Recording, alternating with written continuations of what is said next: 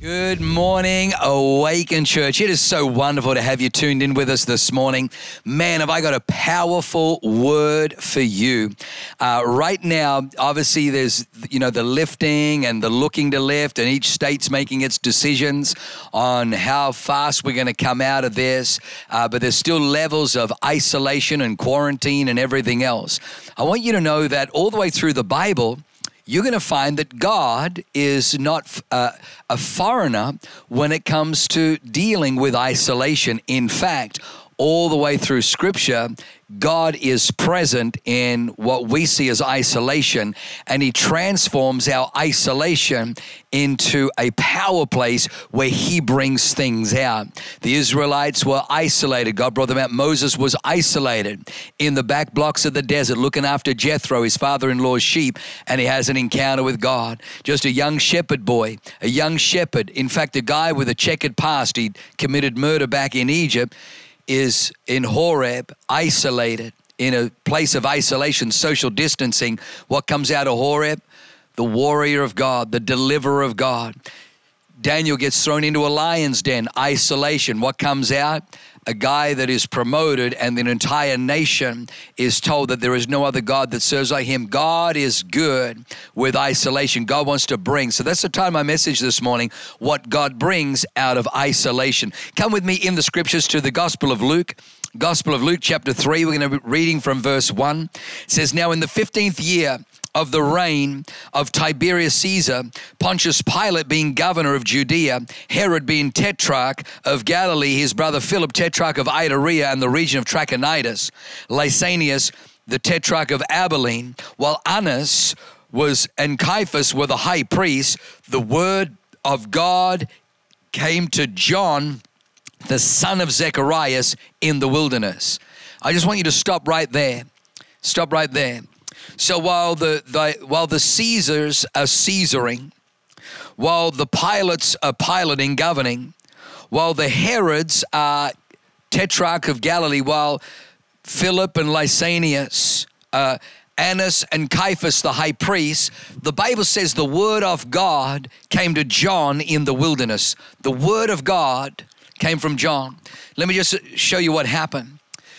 God, whenever He changes the world, always does it with a word that is released from heaven.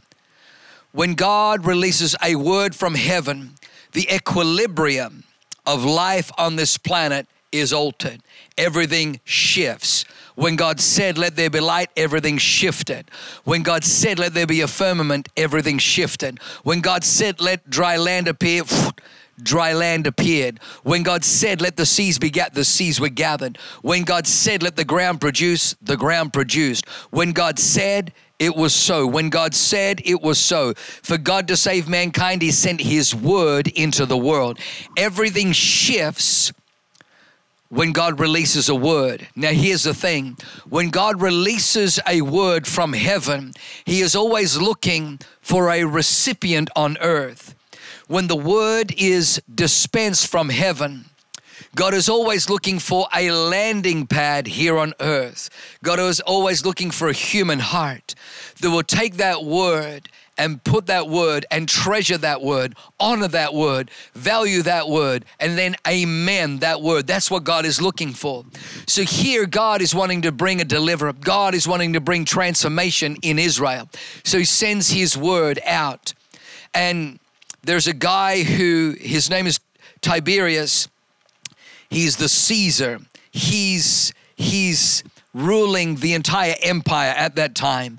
But he don't got no time. He's too busy for the word of God. So the word of God comes to him and has to pass over. So then it goes to Pontius Pilate, who's governor. And it sees a man who's filled with all kinds of conflict. He doesn't have time for the word of God because the word of God's going to cost him. Maybe it'll cost him his office. Maybe if he embraces the word of God, he won't be voted in or truth or he'll have to change some of the policies and some of the things, some of the bribe money that he's taking. So he's got no room for the word of God. Then the word of God probably went to Philip and Lysanias and the other governors of the region, and they had no time. They had no place for the word of God. How sad that even Anna and Caiaphas, the high priest, when the word of God came hovering over them, it did not find a heart that valued the word of God. Well, that's a little bit judgmental. No. Let me tell you, you shall know them by their fruit, because the word became flesh and dwelt among them, and they recognized him not, they valued him not, they cherished him not. In fact, they handed him over to be crucified. They chanted, crucify him. They had no value for the word of God. So the word of God has to leave the citadel. It has to leave the region, and it goes flying out, goes out into a wilderness. What's in the wilderness? A man by the name of John the Baptizer. He's baptizing people in the Jordan River. He's out there in the wilderness. But here is a man who's in isolation. But the word of the Lord comes to John, the son of Zacharias, in the wilderness, and everything changes. When the word of God comes to John, it goes from just a crazy guy who eats locusts and wild honey, a crazy guy. All of a sudden, John becomes a messenger of God. Have a look what it says. It says, and he went into all the region around the Jordan, preaching a baptism of repentance and the remission of sins, as is written in the book of the words of Isaiah the prophet, the voice of one crying in the wilderness, prepare the way of the Lord, make his path straight. Every valley shall be filled, every mountain brought low, the crooked places made straight, the rough way smooth, and all flesh shall see the salvation of God. It says that the multitudes came out to be baptized for him from all the surrounding regions, from Judea, Samaria, all Israel, all Jerusalem. They weren't crossing the streets anymore to go into the synagogues. The synagogues had sermons, but there wasn't a word. This man in a wilderness, no air conditioning, no shade cloths, no running water, no seats, no fancy synagogues, none of that. He's out in the wilderness, but the people were flocking to the wilderness because he had a word of God. I want to give you 3 things that God is going to bring out of your isolation. The first one is your isolation becomes a place of consecration. It becomes a place of consecration. My youth team said to me, hey, what do we do in this isolation? How do we avoid temptation? I says, very simple. Turn your isolation into a consecration. Turn it into a Bible college. Right now, I'm reading more than I've ever read. I'm listening to more than I've ever listened to. I feel like I've had the greatest sabbatical of growth just from the fact that I can't go here and I can't go there and I can't do this and I can't do that. It forced me, but I ain't going to sit around and just watch Hollywood all day, Hollyweird all day. Instead, I've decided that I'm going to listen, I'm going to press in, I'm going to download Audible books, I'm going to finish reading some books, I'm going to start some books. I found that I've had the greatest growth in this season. Turn your isolation into a place of consecration. It'll help you clarify what's really important. We decided right now that what's really important is not the virtual reality that we have on our mobile phones. We'd go to restaurants. We'd go even out with people. Hey, I just got to check this. Hey, I just got to do that. Oh, I just got to see someone just put a post on my social media.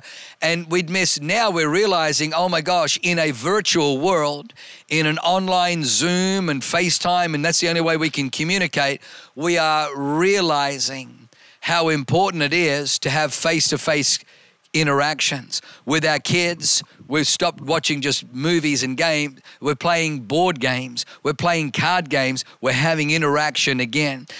A place of consecration will redefine what's important in your life. And what's most important is people. What's most important is relationships. Mission, purpose, identity will come to you. John goes out into the wilderness, but the word of the Lord finds him in his isolation because he turns an isolation into a consecration. As he starts crying out to God, can I encourage you? Start crying out to God. Start listening to the Bible. If you find it hard to read the Bible, do what I did for many years and just get the audio Bible. You can download it for free these days and start listening to the Bible. Start listening to sermons. Go online. Go onto our website, www.awakenchurch.com, and have a look in our archives. There are so many messages. If you're struggling relationships, download a relationship. If you're struggling financially, download Moneyopoly. There are so many great messages you can listen to that'll help you to flourish and help you to grow. Turn your isolation into consecration because it is amazing what is born in consecration. A voice crying in the wilderness, a prophet. Jesus refers to John. He says about John the Baptist, there is no greater prophet that has arisen from the daughters of men other than John the Baptist until this time. John the Baptist becomes one of the greatest. In Luke chapter 1, verse 80, it says that John the Baptist grew and he became strong in spirit, but he was in the deserts until the day of his manifestation to Israel. He was in isolation. I want you to notice it says deserts, plural. He was in the deserts, plural. He was in isolation until the day of his manifestation. Right now, we don't do well with isolation. But can I tell you, in your isolation, God wants to turn it into a consecration because there's something that he's wanting to manifest. There's something he wants to reveal. There are things that God can only get your attention to when you're isolated. The Bible says Jesus often withdrew into the wilderness and into the solitary, the lonely places. Solitary is where we get the word isolate, solitary. Jesus went into solitary places. Why? So we could get clarity, so we could hear from God right now. All the distractions, all the discombobulations are out of your life. God wants to turn your isolation into a consecration. Don't let Holly Weird hijack this moment so you get bored and end up watching junk that only corrupts and dilutes and pollutes your soul. Instead, press into God. Read books. Begin to let the Spirit of God speak to you. If you're meant to be a business leader, if you're meant to be an influencer, if you're meant to be someone who shapes politics or creates, are you listening? Are you downloading those things? Are you reading those things? Are you watching podcasts on those things? Are you lean into what God has called? Let your consecration become not just isolation, let your isolation become consecration. Number 2, your isolation becomes a place of revelation.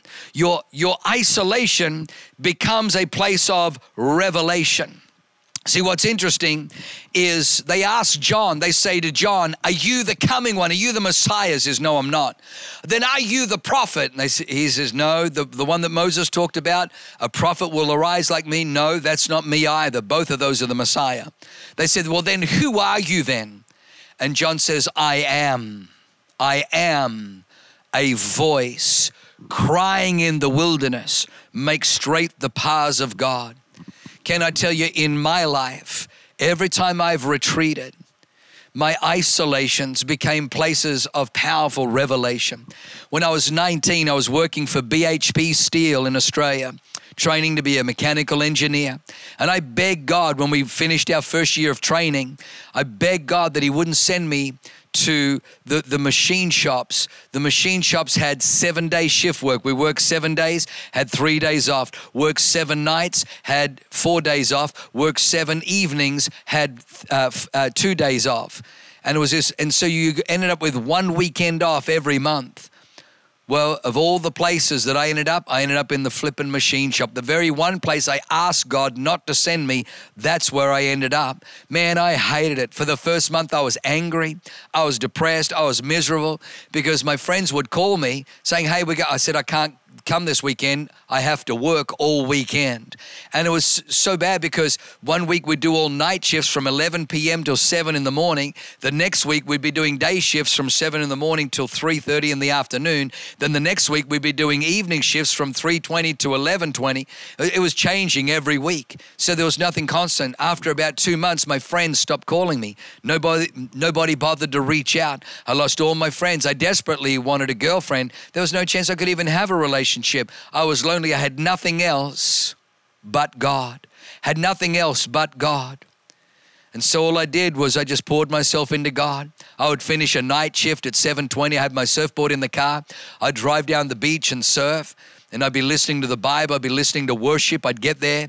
I'd come in from the surf and I'd read my Bible till I'd fall asleep on the beach. But I got to tell you, I look back over those 14 months. They were the greatest 14 months because in those 14 months, God removed every other distraction from my life so that my isolation became a season of revelation. God began to reveal to me. It was in that time that he revealed to me, I'm calling you into the ministry. I'm calling you to serve me. I'm calling you to, when you finish this, you're not to go and complete mechanical engineering. You're to leave here and you're to go to Bible school. You're to get equipped. You're to get empowered. You're to get trained. John the Baptist is in the wilderness. He knows that he's not meant to be a Pharisee. He knows that he's not meant to be just a priest like his daddy was, Zacharias. He feels that there's something different. There's something unconventional about him. There's something rogue almost about him. He's a pioneer. The Bible says his food was locusts and wild honey, and he's in the wilderness till the day of his manifestation. But what's interesting is that both his mother Elizabeth and his father Zacharias are both of the lineage, both of them of the lineage of Aaron. Aaron was the priest. Aaron's tribes, Aaron's family were the priestly nation. The priest's job, the Aaronic job of the priesthood was to present the lamb on Yom Kippur. That would be the lamb that would provide atonement. That would be the lamb for atonement. That was the job of the priests, of the priesthood, to present the lamb. Well, John the Baptist, we know he comes baptizing in the Jordan River. And then one day he looks, and up on the banks, waiting on the banks to come in, he looks up, and all of a sudden that anointing, that spirit, and years of Bible history, years of genealogy catches up with a revelation that it came to him in the wilderness. And now all of a sudden he points his finger right through the crowd, and everybody turns to see the direction to which John is pointing. And he says, "Behold the Lamb of God who taketh away the sin of the world." What did John do? He fulfilled Bible story. He fulfilled Bible history. He fulfilled genealogy. He was the one who presented to the world the Lamb who would be the Yom Kippur, who would be the atonement, who would be the one who would die for the sins so that the world could be forgiven and free. John fulfilled his destiny. Revelation came out of that. I want you to understand, maybe right now you're in a season of isolation. Don't be so focused by fear. Right now there are so many people, oh my gosh, our business, our restaurant, our hotel, our hospitality business. Right now we've lost job. We've had to lay staff off. We've had to lay people off. Do you know it's so easy just to look at the door that's closed. It's so easy to look at what is shut down. Can I tell you, God never allows one door to shut without opening another one. Can I tell you, friend, right now, don't shrink back from tithing. When you bring your tithe, God opens the windows of heaven. You may say, yeah, but my provision from earth, my job, my career, there's furloughs, I got laid off, they're pulling back, they're cutting back staff. Well, that's a deal. Don't let what is happening on earth cause you to be silly enough to block what's in heaven. When you bring your tithe, when you bring your 10% to God, God opens the windows of heaven. There was a gentleman, his name was Nathaniel Hawthorne. And in a time of devastation and economic hardship, he was let go from his job. On his way traveling home, he thought, how am I going to tell my wife? I got a wife and kids. He even thought of possibly ending his life. When he came home, his wife could see something was wrong. He was home early. She says, what's the matter, darling? He says, well, I got fired. I got let go from my job. I don't know how I'm going to provide. I don't know if we're even going to be able to keep our lodgings. She says, you know what? Good. She took him by the hand and she led him to the bedroom. Beside the bed, at their bedside table, was a drawer. She opened the drawer and it was filled with money. He says, what's all this? She says, Nathaniel, you need to write. I've watched you write. I know your passion is writing. Your job was what you did, but that's not who you are. You're meant to be a writer. I knew that one day you would write and you're going to write a bestseller. So from the housekeeping money you gave me every week, I've been saving up. I've got enough for a year to live on. I want you to go and write that best-selling book. It was like wind in his sails, a wife that so believed in him, a wife that saw more than just a worker at a job, a wife that saw a calling. When one door shut, another one opened. Thank God he got fired, because had Nathaniel Hawthorne not have got fired, one of the greatest literary novels to ever come out of the United States, The Scarlet Letter, would have never been written. But he got fired from one job. When that door closed, God had another one. Friend, where are your eyes? Are your eyes on the door that's closed, or is your eyes on the door that God is opening? God will never leave you without an open door. God will never leave you without an opportunity. You may be in isolation, but isolation is not just a place of consecration, it's a place of revelation. Let God reveal to you who you are and what you're meant to do and what you're meant to be. In Jesus' name, can somebody say amen? Amen. Number three, we're going to finish on this point. Your isolation becomes a place of transformation. Your isolation becomes a place of transformation. All the way through the scriptures, God is familiar with, He is a friend of. In fact, He does His finest work in isolation. In isolation.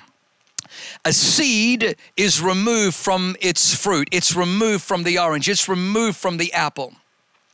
And then it is isolated. It is taken and it is put into the soil and it is buried over and it is now isolated in darkness. It is alone, it is buried, it is overcome, it is dark, it is confined. But until a seed goes into the ground, it'll remain a single seed. But watch this, it goes into isolation, isolated. It goes into isolation, individual. It goes in there a seed, but it doesn't come out the way it went in. It goes in as a seed, but it comes out as a life-giving tree, as a life-giving plant. A seed goes into a woman's womb, but it's not a seed that comes out. It's a child. It's a human being with a destiny that comes out. Moses, as a little baby, goes into Egypt. Pharaoh made a decree that every male child that's of the Hebrews is to be killed. But Pharaoh's daughter's like, oh, come on, Daddy. Not this one, Daddy. Come on. Look at him. He's so cute. Well, what possible harm can come? And Pharaoh thinks, yeah, he's just a little baby, just a little infant. What harm can it be? Okay, darling, you can keep him as your little pet. He had no idea that God, in isolation, what goes in is not what comes out. A little baby went into Egypt, but a mighty deliverer came out of Egypt. It was a little baby that went into a manger, born of a virgin, in a manger in the tiniest little town of Bethlehem in Judea. But what went in wasn't what came out. What came out was the Savior of all mankind. I need you to understand that what goes in is not what comes out. A family of a guy called Jacob, goes into Egypt, 70 in all. But what emerges 400 years later is a nation of Israel. What goes in is not what comes out. What has gone into isolation is not what's coming out. Friend, I want you to know, and I'm prophesying right now, what is coming out of this isolation is not what went in. A seed went in, a shell went in, a child went in, a fearful person went in, but a warrior is coming out. A deliverer is coming out. A king and a conqueror is coming out. A pioneer is coming out. An author is coming out. A filmmaker is coming out. One who will influence politics is coming out. One who'll change legislation is coming out. A powerhouse minister is coming out. A prophet is coming out. A business leader is coming out. A great educator is coming out. What went into isolation is not what comes out. God does His greatest work in isolation. A little grub, a worm, a caterpillar goes into isolation. It goes into isolation. It goes into a cocoon. But in that cocoon, something happens because a worm doesn't come out. A caterpillar doesn't come out. A butterfly comes out, because what goes into isolation is not what comes out of isolation. The devil's a liar. He wants you to believe that less than you is going to come out, a weaker version of you, or at the very best, the same version. Let God be true and every man a liar. You're coming out with power. You're coming out transformed. A better version of you, a mightier version of you. You're coming out strong. You're coming out full of faith. You're coming out full of hope. You're coming out more equipped. You're coming out better. Lean into the Word of God. Friend, in this season of transformation, don't feed yourself on the fear and hopelessness that is in the world. Feed yourself on the Word of God. Lean in, listen to podcasts. Get the Word of God in you, because God wants to do a work of transformation in your isolation so that the devil will rue the day that he ever sent COVID-19 to the shores of the United States of America. The devil will rue the day that this coronavirus hit your land because you went into isolation, but what came out of isolation was transformed by the power of God. The Bible says that which is born of God overcomes the world. You were created to be an overcomer. This is your season. God does his finest work in isolation. Don't be afraid of isolation. God is bringing you out. Come on, if you believe that, give God a shout right now. Come on, give him a praise right now. Hallelujah, we bless you, Lord. Friend, that's all the time we've got.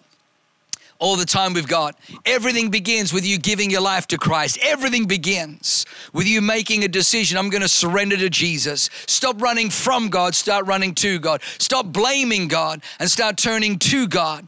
Stop rejecting his word. Start receiving his word and see what God can do in your life. I want you to make a decision today, and we want to help you. We want to equip you. All you got to do is text the words, I responded. I responded to 555-888. 555-888, I responded. We're going to get you a Bible and a Following Jesus book. We're going to look after you. But make that decision today. Maybe you're away from God, come back. Maybe you once knew God. Well, it's time to know him again. Maybe you grew up with religion, and you know what? That's not a bad thing. There's many wonderful things, but I need you to understand, Jesus didn't hang on a cross because God thought the world could do with a little more religion. Jesus didn't die for religion. He died to repair a broken relationship between you and God. That's why Jesus died, so that you could have a relationship with God, so your sins can be forgiven, that all the shame and the guilt that clouds our lives, that chokes the life of God in us, could be washed away. So friend, pray this prayer with me right now. Say these words out loud. Say, Heavenly Father, I thank you right now. You so love me. You sent Jesus, your only son, to die on the cross to take away my sin. Lord Jesus, thank you that you so love me, that you rescued me, so that today I am forgiven. I am clean. Every hold the devil had over my life is broken. I am a child of God. Heaven is my home. In Jesus' name, amen. Amen. We just so love you. God bless you. Let me tell you, when you make Jesus Christ Lord of your life, there is no greater shepherd. There is no greater master. There is no greater leader. He's got you in the palm of his hand. Let him navigate and chart your life. You won't regret it. Thanks for listening. To find out more about our locations, team, and what we do here at Awaken Church, go to awakenchurch.com.